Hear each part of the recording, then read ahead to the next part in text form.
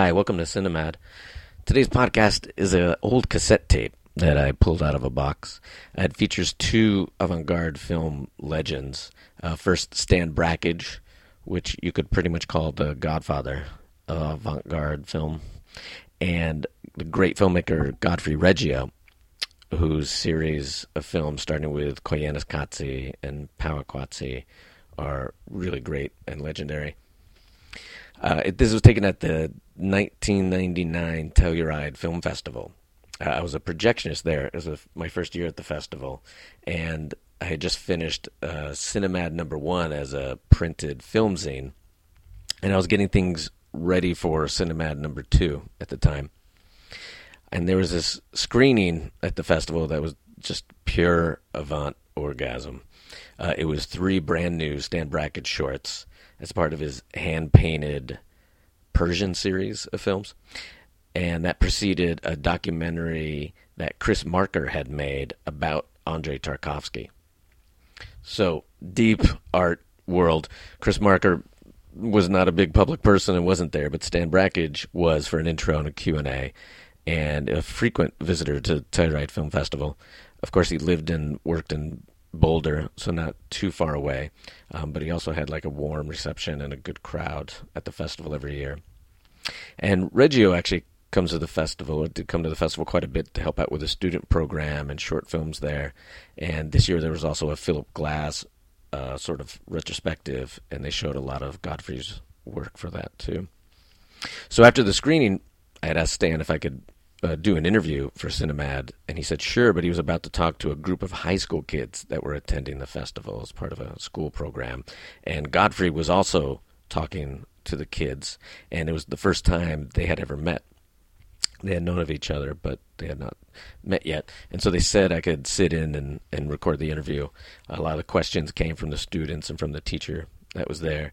And it makes an interesting starter for both of their works, because the kids had seen that program and they had been at the festival, but they really weren't familiar with either filmmaker. So there's actually some nice questions and answers about their work and what they think about film.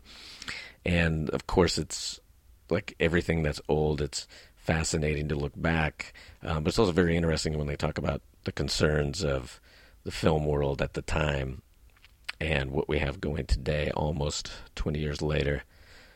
Things didn't exactly get easier or better, but it's great. They're both very poetic and say a lot of really easily quotable things, as being obsessed with film and making films about the beauty of the beast. Sorry for the quality. This was for print, so I never thought anybody would actually listen to the cassette tape.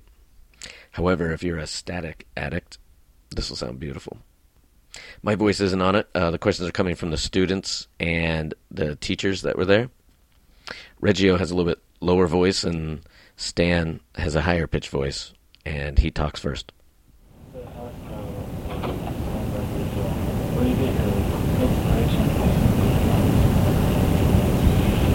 Well, I make a wide variety of films, of which you've seen the hand-painted films, 3 of the hand-painted films. I mean, of the Persians, for example, you saw, I think, Persian 8 today, right? There's 12 of them altogether now, and I think the series maybe closes out at that point. But that comes from a lifetime involvement with Persian art, with Farsi, with the very calligraphic ways in which these peoples have expressed themselves, and suddenly that kind of boils over, and I begin wanting to sing in relation, with my drawing on film in relationship to all that's been given to me. Mostly it's I have a surfeit of giving, of things I've experienced that it would be overwhelming if I can't find a way to reciprocate. So my inspiration comes usually from that sense, although also there are other what you'd more normally call a crisis, that where I really can't move unless I can express myself in relationship to some event in the world. I also photograph, and I work in a wide variety of things, from something fairly close to standard documentary, clear through to I wouldn't know what to call it, Drama also. I've worked with drama, and I've worked commercially with drama, and television ads and things like that when I was younger. So, and I have a very wide, I'm open to any kind of possibility.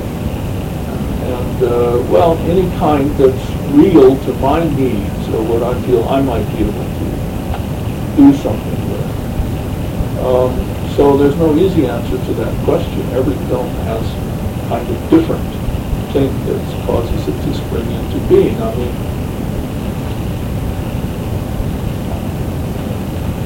do we have a comment on the same ideas or inspiration or revolver? Mine is not perhaps as clear. I must say that Stan is, he has an enormous breadth of knowledge about what's in cinema, in image, in art.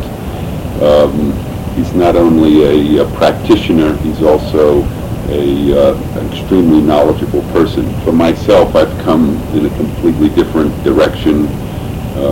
I was a monk for 14 years. I worked with street gangs for another 14 years.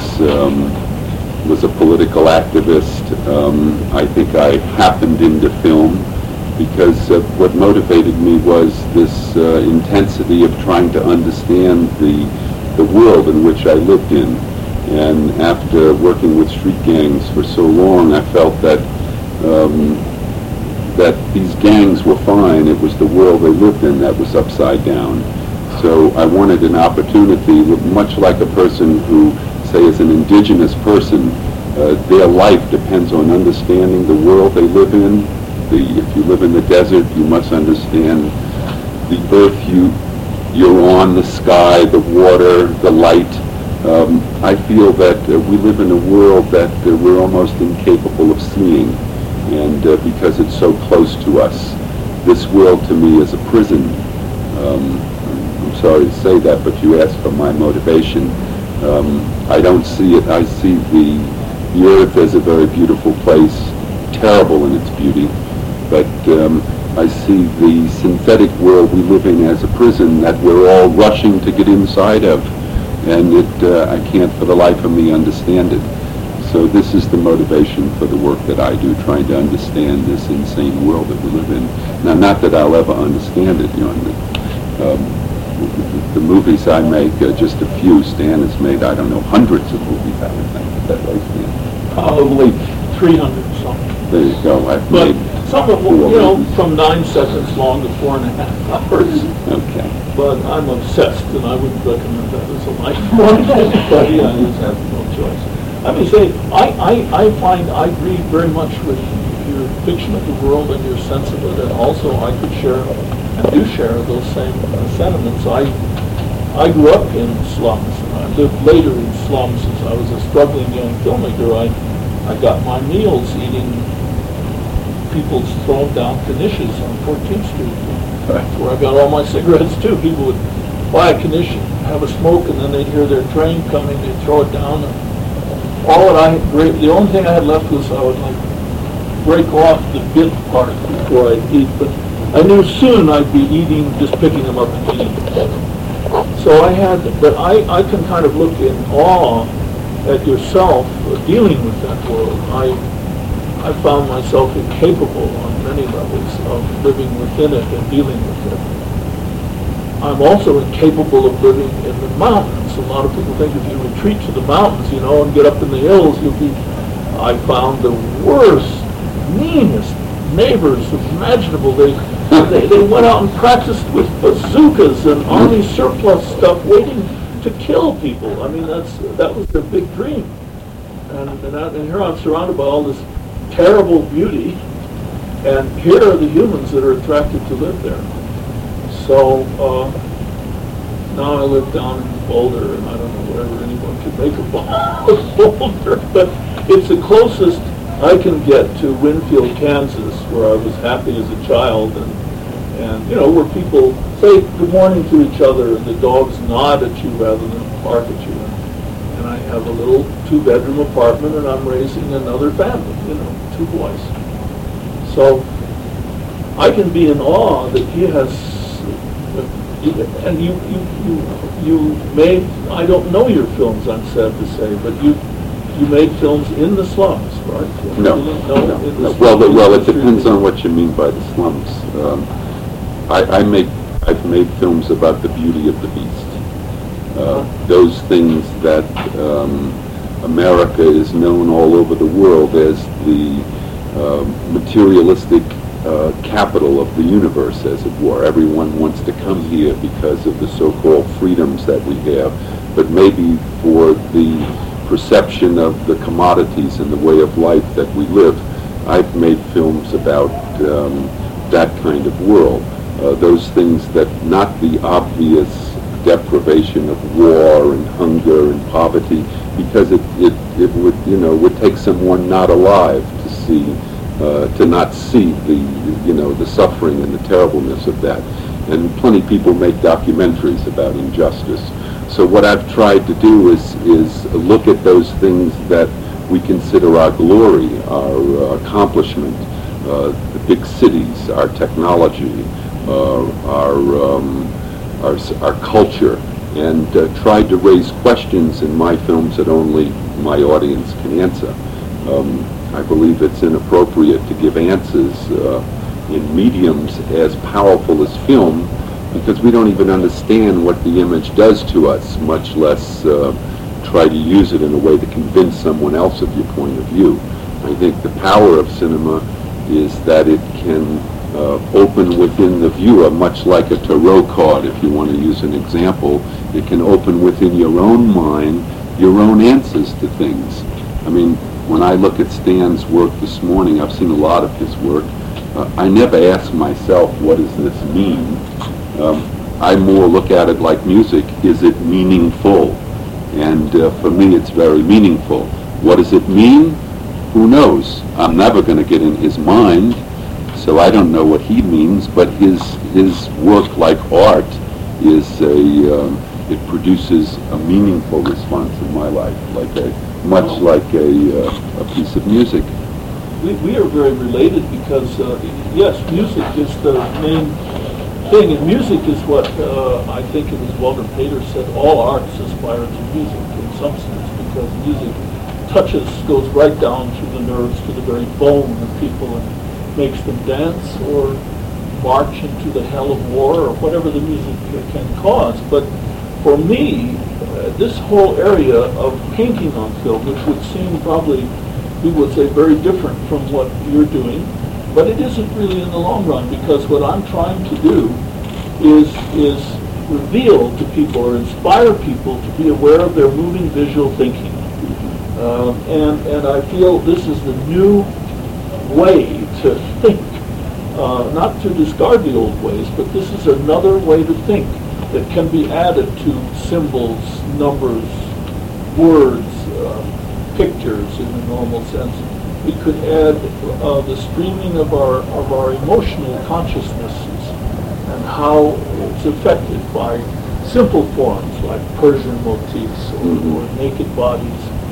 And this is an area of growth, because I'm hoping, dreaming to grow out of this horrible materialism. I mean, I don't want you to think for a moment I'm Ivory Tower. I can say, and I have said for many years, I tried very hard to get over into Canada, because as an American patriot, I feel it's a shame and a disgrace if I can't die in exile. It's a lie. I mean, all my contemporaries are dead or worse, except for 6 or 7 out of 75 to 150. And they weren't taken out and shot like happens in Russia or sent and starved somewhere. They were killed in the American way. The independent film movement, which has affected the whole world of film and has changed Hollywood movies forever, and any decent Hollywood director will tell you that, has been totally ignored by the public broadcasting system, almost the entire educational system, and almost all the museums. I think there's maybe 4 museums that deal with it at all in any regular way. And I tell you what they are. They're a Museum of Modern Art. They're the Whitney's getting started, but I can't count them yet. We have to wait and see. The Walker Art Museum, God, can I get four even? My Berkeley has done something with some continuity and regularity, the Pacific Film Archives, I mean, and the Millennium Film Workshop in New York City, and that's it. Those are the four venues when I finish a film. Anthology film archives. Well, They love anthology, your yeah, they do, but they're classics. They're Right, with right. films. When you go to anthology, you'd think I hadn't made a film for 20 years, you know. Well, you're I celebrating mean, I don't mean that just as a reproach. They have their hands full dealing with the classics, but also anthology, for lack of money, is forced more and more to Right. act as a venue for offbeat Hollywood movies, including striptease artists that come in and do a dance to tease the rich people slumming so that they'll give a donation and all kinds of hanky-panky and tricks like that. So that's the American independent film movement. And Telluride, which always has for years Yeah. put on 2 or 3 little things. You said the tower, was that People Falling? The Dark Tower, the name of my film. The other one we saw on that? The Dark Tower is a phrase in prose and poetry that's very old in the West, and probably something comparable to it in any country in the world. The Dark Tower, how can I say, it's in many different poems, epic poems that go back to the Middle Ages. The concept, the child rolling to the Dark Tower came, might be a poem you might want to look up. It usually means, among all the things we've done, we come finally to the Dark Tower, which it's more than death. You can't just say death as any good symbol. It means multiple things. The Dark Tower can be the final act of meditation. It could be the site of evil. Mordor is a dark tower in Tolkien's Lord of the Rings. I have this rising in my mind as I get older again and again, the tower in my closed-eye vision, in my moving visual thinking, a tower.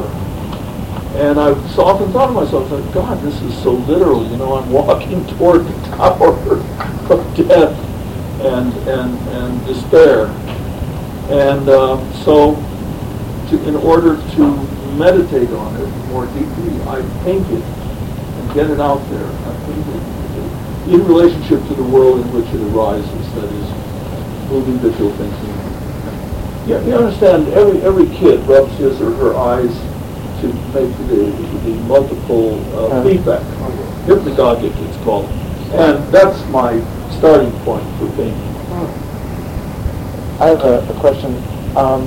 What are you painting on, and how is it on cells or is it on canvas? And then how many frames does it take to illustrate like one of your films? This is a very good question, but do you have your hand up? You want to add something? No. Okay. I paint on 16 millimeter film because that's all I can afford. I have a couple times, due to help grants of some sort, been enabled to do a few 35 millimeter films. But most of it's painted for, if not on 16 millimeter, for reduction to 16 millimeter, which would be the only venue, the only outlet for such a thing, for the most part. And so every frame is about the size of that fingernail. So that's really tiny. Hey, that's like getting close to Persian miniatures to begin with. Japanese painting on grains of rice. Right. Lord's Prayer on the head of a pin or whatever. It started many years ago. It started when I was 19, 20, doing Dog Star Man. I wanted to include every kind of vision, and having no way to get a camera into the brain, I painted. And so that's where the painting began. But it also extended into 8 millimeter when I could not afford 16. So then you're painting on a thing smaller than your little fingernail. But it somehow keeps arising. Most of my work still is probably photography, but this kept arising. It kept arising in my work, in photographic film, sometimes a film just painting. Finally, it's become the main thing that I do. Now, what I paint with, and a very important thing to warn other people that do so, two things. One is you have to paint in such a way that it will stay, that it will adhere and stay stuck to the film you're painting on. And I paint mostly on clear leader. That is not the leader at the front end and back end of a film, which is kind of semi-gray and opaque or whatever, but though I have occasionally done that, and some people work with that, I paint on the clearest leader I can find. And then sometimes I scratch and use black leader and fill in the scratches with color. But mostly clear leader. All the films you saw today were clear leader paint. Then it takes 24 of these pictures to make a second. Now, I'm not trying to do animation. In fact, I kind of try to avoid it. Because you should use cells or something larger if you're going to do animation. I'm trying to give something true to inner thought processes. These are scary. I found I was getting very sick and kind of crazy when I was doing it by myself. So I have the habit now to paint in a crowd of people. I'll like go to a park and sit at the park bench where there are people, children playing around me and people.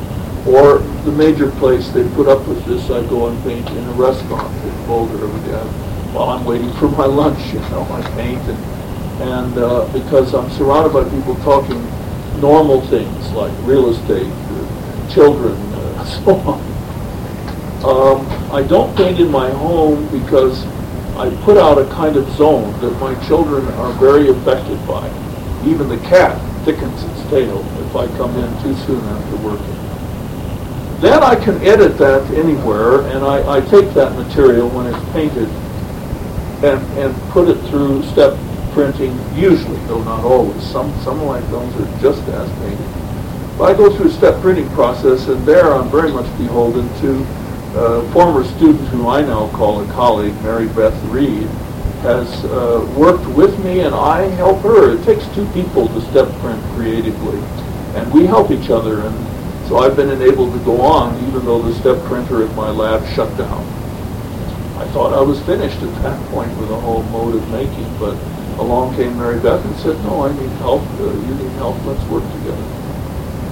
I'm very beholden to young people in many ways and to my students, and in a variety of ways.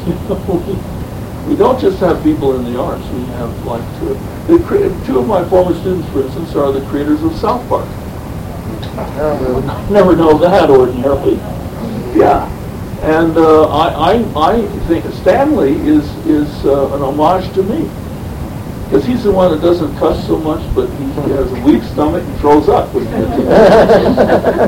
they're teasing me, and I'm very proud of that. Also, the maker of the Suicide Kings, the maker of the probably you don't, I can't remember his name, Garrett here. Was former student Robert Redford's son and Chermayev, who make documentaries together. A variety of people. Oliver Stone's editor. We have a lot of people. Is it Joe? Oh, not Joe Hutchings. The one that edited the JFK. Joe Hutchings. Yeah, Joe He's a graduate of our high school. Well, so there. Yeah, Wow! See what a small world. Yes. I just found out that one of my favorite former students, who is a filmmaker, is, I called her last night because she's from Korea, and I was so thrilled by the Korean film, which, by the way, they're going to show again tonight, and I really recommend it to you. The Tech film, Im Kwan Tech. They're going to show it, I think, around 8 o'clock anyway in the Opera House. Please see it if you can. It was just a revelation. I was moved to call my old Korean student. Because in Korea, if you're once a teacher, you're always somebody's teacher, unless they don't like you. So we're friends for life. Tell her this. What do I find out? She's a friend of his. She's known him since she was a child. So she's going to call him and tell him how much I like this film. Sorry, I'm talking to people. Don't let me. I only want main thing. Let me say the main thing that's really important, which I wanted to put it last, so hopefully you don't forget it. If you do paint on film, it must adhere, and please do not use anything that has lead in it or coal tar dyes. Because I sit here today without a bladder because I painted for years with coal tar dyes, and I got bladder cancer of this so specific, the coal tar dyes, that it's like asbestitis as a lung cancer. And a lot of young people say, oh, well, I don't care if I die or whatever, but you do not want to lose your bladder. Die if you want. Don't lose your bladder. Excuse me, what do you use to paint with? I get, ironically, my best paints these days are porcelain, which is... like your brush or whatever, a hair? Oh, no, I use dental tools, mostly, and engraving tools. You dip the paint on it and engrave, you need a little tiny points, little tiny things that the dentist gets in between your teeth with, all those little things. Could you go on with the paint you were using though? I use porcelain, which is a Farsi, has written both English and Farsi. It comes from Iran, and so it is Persian. I use Deca, which is a cloth dye, and because they have to dye clothes and people not come down with cancer, they kept clear of coal tars. But you find it very, very hard. You'll have to search. There are many other paints. You'll have to search to find and really read the small print, or make the person who's selling it to you find out. Sometimes you have to say, look, if you sell me this and I find out there's coal tar or lead in it, I'll sue you. Then they get on the phone and find out what's in it. Coal tar is the word? Coal tar dye. And the sad thing about that is that is the first carcinogen that humans discovered. The chimney sweeps of the 19th century England got cancer of the scrotum. And they figured out it was due because they were climbing naked up and down in these in coal tar, cleaning these chimneys. And but even though that's so, we have no law yet against coal tar dyes. And how serious that is, you go into see, I like when people color their hair different colors. You go into a barber shop and you look at the bottles. Coal tar is high on the list of almost all hair dye. So you're both killing your barber and yourself. And like so I'm like the terror of older barbershops. Say, oh God, here comes that old crank again, And I literally went into one of them. I said, you treat me this way. I said, you want to see what it's like to try to get along? I said, I'll take down my pants and show you what it's like to try to get along without a bladder. No, they don't want to see that. So I said, so just don't make fun of me. You do what you want. But I have to speak strongly because you are setting people up for a horrible death or great difficulty.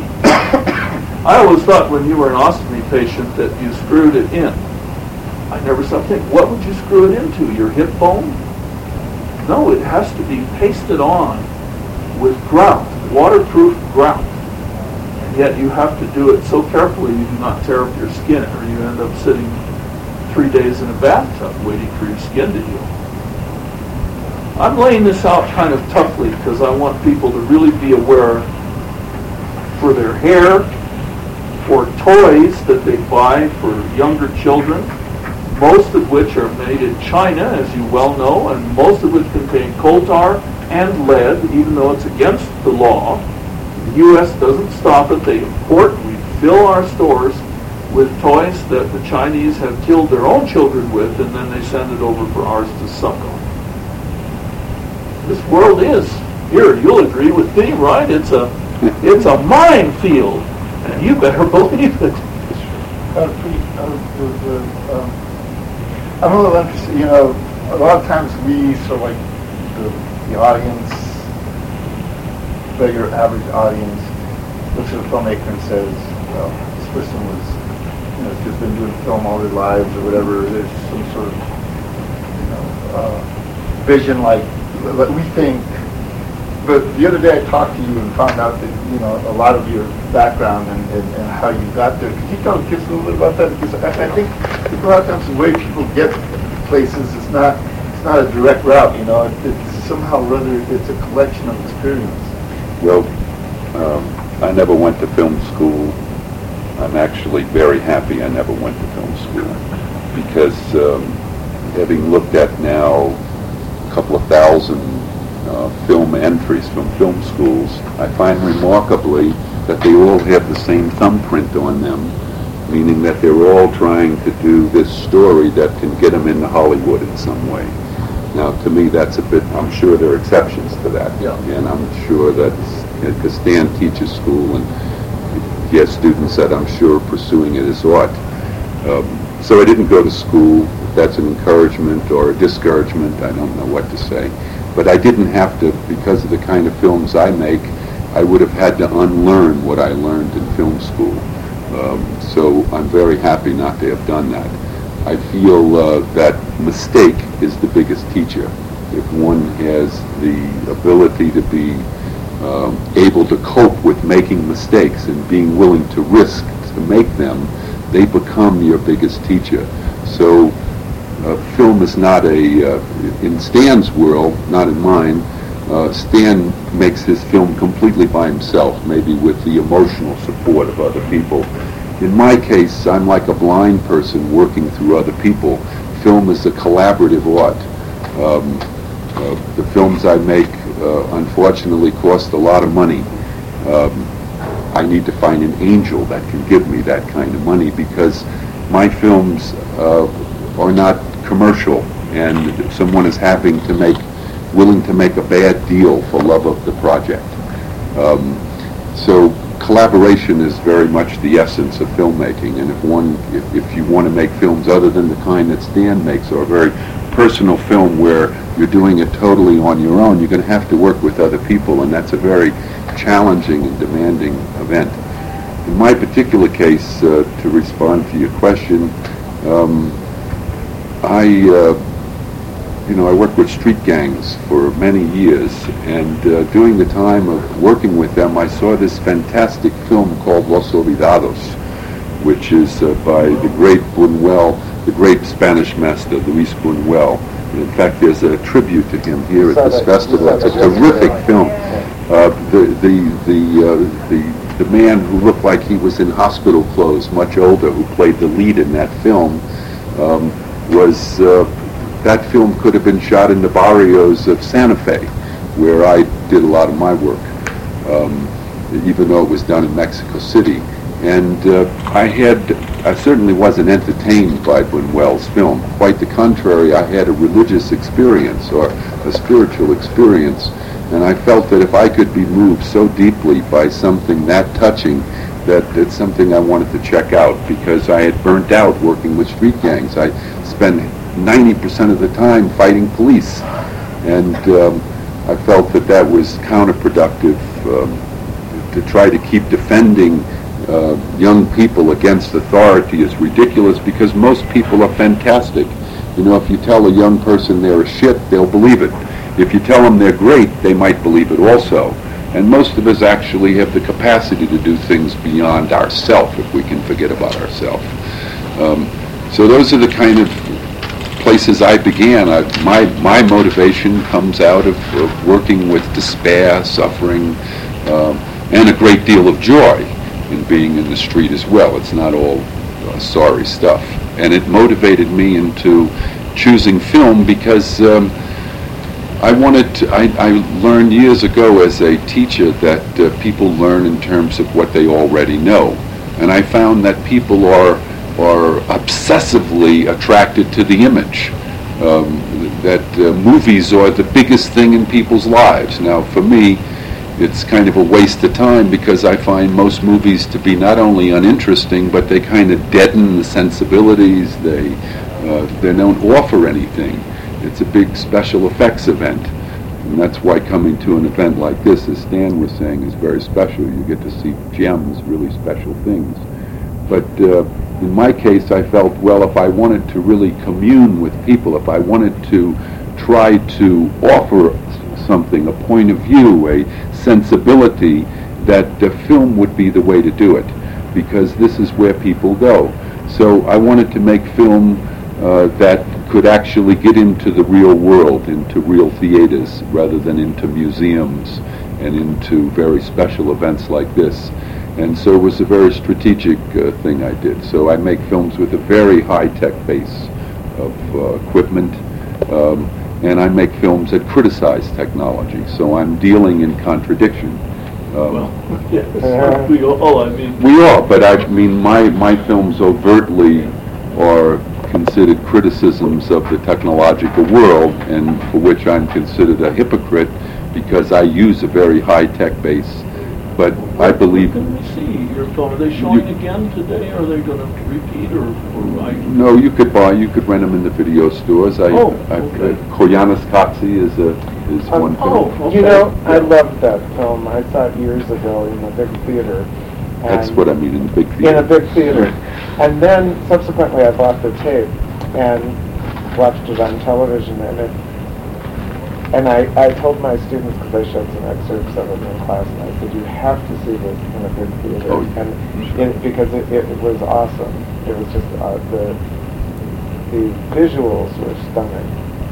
Well, I heard... I'm sorry, by the way, I have seen Koyaanisqatsi, and I saw it in a theater, and it was remember, what I did not get to see is the second one, which came and went, so... Polakatsi. Yeah. It was funded by Canon, which is Menachem Golem, Yoram Globus.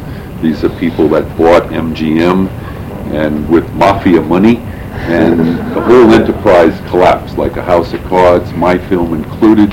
In Italy, anything that these gentlemen had their name on was forbidden to be seen because of all the criminal restrictions on it. So that film kind of disappeared, but it's... Is it in video? It's in video. And then I did a film called Anima Mundi for the Worldwide Fund for Nature, which is on video also. And I did a small film about children watching television called Evidence, which is mainly available in Europe. It's not available here in the States. The films I make, I've really made them to be performed with live orchestras. The reason I do that is that while it limits the number of people that can see them, I know that since it is a film, the ubiquitous medium, unfortunately, is an electronic medium of television. And as you said, it reduces everything, but you have to accept that that's how your film is going to be seen. But if it's possible to see it at the complete other end with an orchestra, not in a movie theater, but in a cultural palace, as it were, then it raises, as it were, the way that the senses can perceive the event. In other words, you can feel the soundtrack. And that soundtrack in the kind of films I do, I don't use language. That soundtrack is the narration. So as music indicates a direct communion to the soul rather than through words, which is through a more linear arrangement. These films, and they're not for everybody for sure, but for those that can be open to them, they can touch you directly, because I'm not trying to tell you something specific. It doesn't mean that I don't have something specific in mind, but I don't believe in telling people, I don't believe in giving people messages. I believe in presenting the context of a situation and let people discover their own truth in it. So that's the kind of films that I've tried to do. Can you say you borrowed the word from the Hopi? Yes. The Hopi word. I used. I'm not a Hopiite. I'm not a white guy that's out there trying to be an Indian. Okay, and in fact, I find it kind of disgusting. But if you go to any university, their departments of ethnology, etc., these are, excuse the term, white people using their subjective categories to analyze indigenous people. And it is subjective. What I wanted to do was turn the tables. I wanted to take the subjective categories of Native American people and apply that to white people, which have built this mad culture that we all can't get enough of. So I met an old Indian gentleman, David Manange, who was from the village of Haute Villa, and everything that he said was like producing illumination in my head. He said, everything that you call normal, I call abnormal. Everything that you call sane, I call insane. And that was like music to my ears, because I feel like that. I feel like the norms of sanity are really the insanity. And I wanted to make a film about that. So would I use an English word that has lost its charge? I didn't want to. I wanted to take an inscrutable word that comes from an illiterate language, a language that has an enormous amount of power to be able to offer people something new. So you know that statement, a picture's worth 1,000 words? I took that and turned it on its head. I tried to take 1,000 pictures and give it the power of that one word, Koyaanisqatsi. And so because I believe in naming something, you create something. And I believe our language is losing its human charge to describe the world in which we live. So I wanted to go to the wisdom of savages, of people who are not civilized, because from my point of view, civilized is violent. Savage is beautiful. So I wanted to go in a radically different place to find a wisdom that's not available in academia and universities. I wanted to go to a wisdom that was found in the earth, as it were, and that's why I chose Hopi words. Can I just say something apropos that? What I wanted to be was a poet, and I'm far You are from that. Well, Thank you you. are. But I mean, you know, poet really also is that special thing that you can do with words, and I'm a good talker. Thank God for that, because that's the only way I can make a living. You know? I could never make a living if I didn't have the gift of gab. But wanting to be a poet, one has to recognize that our culture has produced the greatest changes of potential in the English language in maybe 150 years. You know, I mean, just fantastic evolutions of poetry. And for a while, it was available to people, but now it's not again. You know, and you have to kind of understand this. It was quite normal and ordinary. In fact, the norm. When some news event happened, if a poet wrote a poem about it, it'd be on the front page of your newspaper, along with the other news stories. And it moved through our society, and people were trained to read poetry, grew up reading it, having it read to them as they were little kids, starting with Mother Goose and so on. And then I like to quote, apropos things you've been saying, one of the great poets of this period was William Carlos Williams. And he was also a doctor. That's how he made his living. And he said, the news, you cannot get it from the newspapers, but only from despised poems. And I see good men die miserably in their bed every day for the lack of it. Now this is the power of poetry. I mean, something like that starts being in people's minds. Its rhythms are so that you can memorize it and hold it.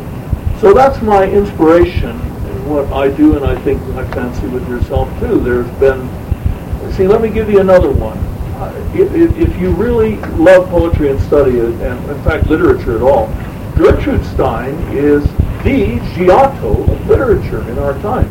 True, she lived most of her life in Paris, but while she was alive, almost every prose writer was his or her thinking and feeling about language and about human beings and so on. And so I'm constantly sensing we had this great poetry, but it's been stifled.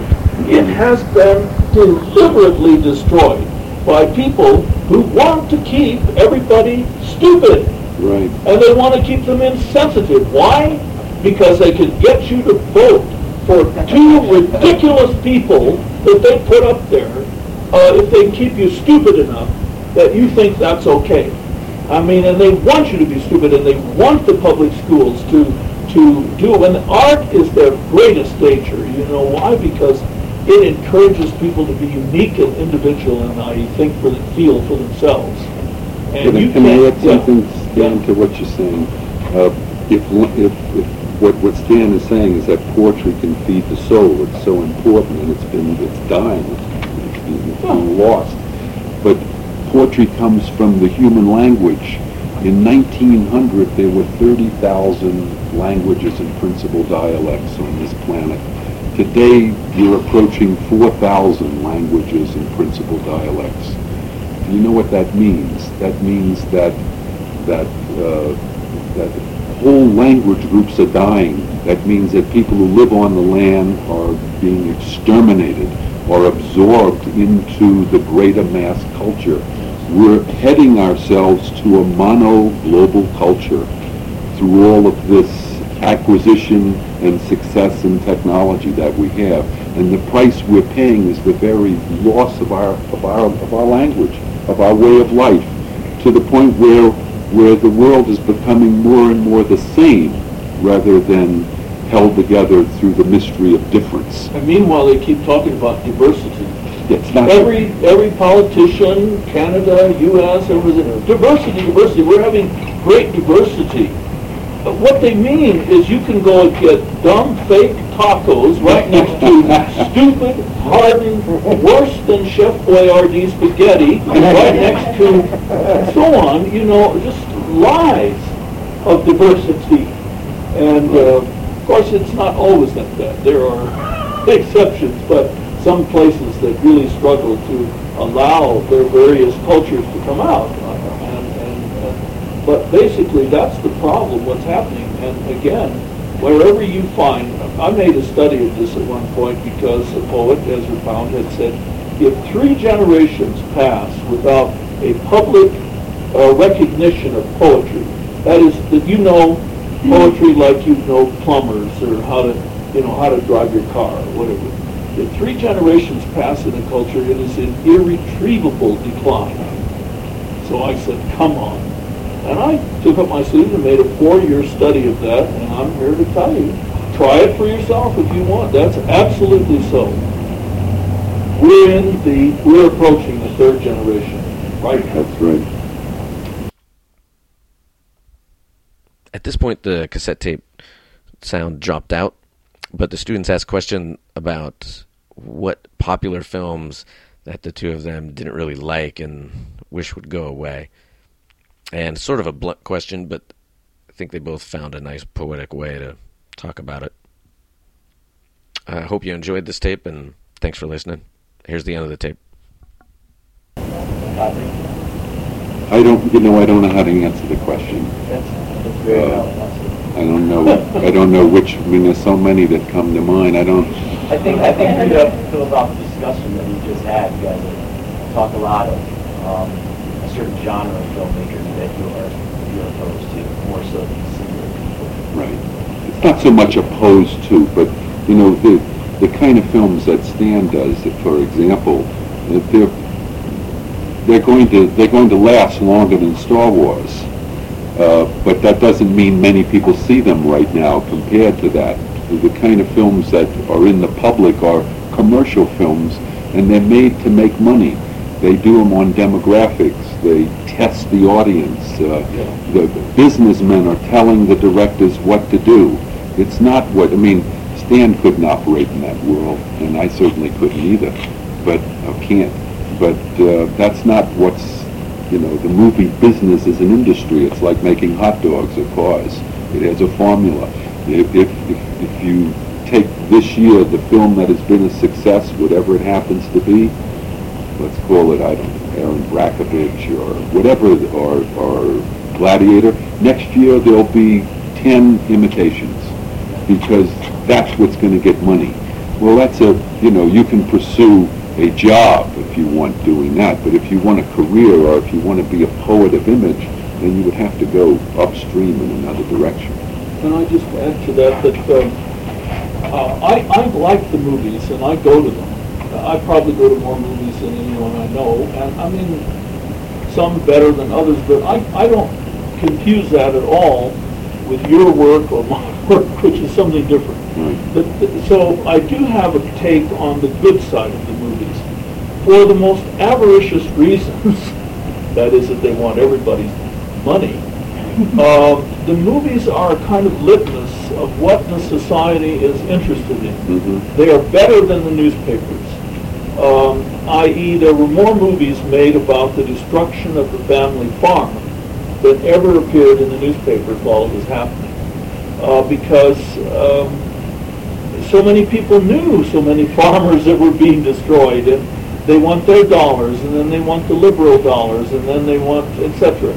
So they can, it's a good newspaper in a way, where you get into the theater and you kind of sit there with everyone and you feel some resentments, like, say, The Hiding. One thing about Oliver North's film JFK.